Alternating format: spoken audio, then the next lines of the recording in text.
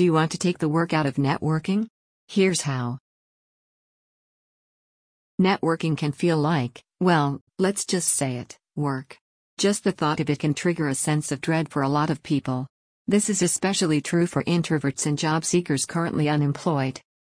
Because networking can often feel awkward and fake, it therefore feels like work.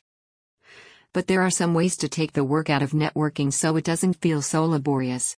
Keep reading to find out how. Taking the work out of networking. 1. Change your mindset. Instead of thinking about networking as work, start thinking about it instead as netweaving. I heard of this term when reading an article by producer and photographer Michael Kushner. Kushner explains, there is a fine line between networking and netweaving. Are you making these connections to advance yourself? Or are you creating an environment where everyone can succeed? What establishes the difference is your intention. Networking should never be about what you can get from someone. Instead, your intention and approach should always be about making it a win-win for each party. See my post, How to Stop Networking for Good Contacts and How to Be One. In addition, your intentions should be genuine. I've personally experienced people approaching me with a so-called win-win situation. But in looking closer, they weren't being genuine. For example, in one instance, it was obvious the other party was using empty flattery.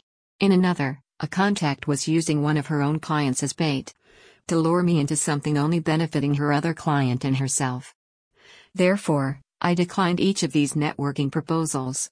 In the second example, I politely and tactfully called her out on it, because I'd known her long enough to be able to do so. When I did, she admitted it, and showed appreciation for my forthrightness and said she found it refreshing. We were able to be honest and gracious with each other, which strengthened both our reputations within our network. Not only do I encourage you to be genuine and intentional in your own netweaving efforts, but also to be discerning of those who aren't. You don't have to say yes to every meeting or proposal. If you do, this is when networking becomes work. Which brings me to my next point. 2. Use your time wisely.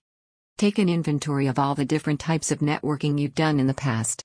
This can include attending large networking events, conducting one-on-one meetings or informational interviews, connecting through LinkedIn, attending conferences or industry events, joining professional associations, volunteering, serving on committees, etc.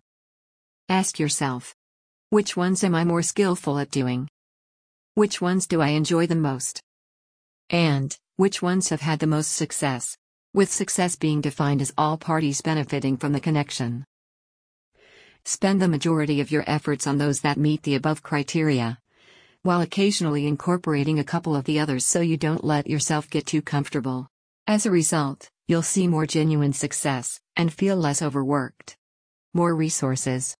Blog post, what are some of the best networking hacks for your job search? Ebook, Secrets to Networking with Ease. On-demand video course, The Secret to Successful Networking, How to Do It Naturally and Effectively.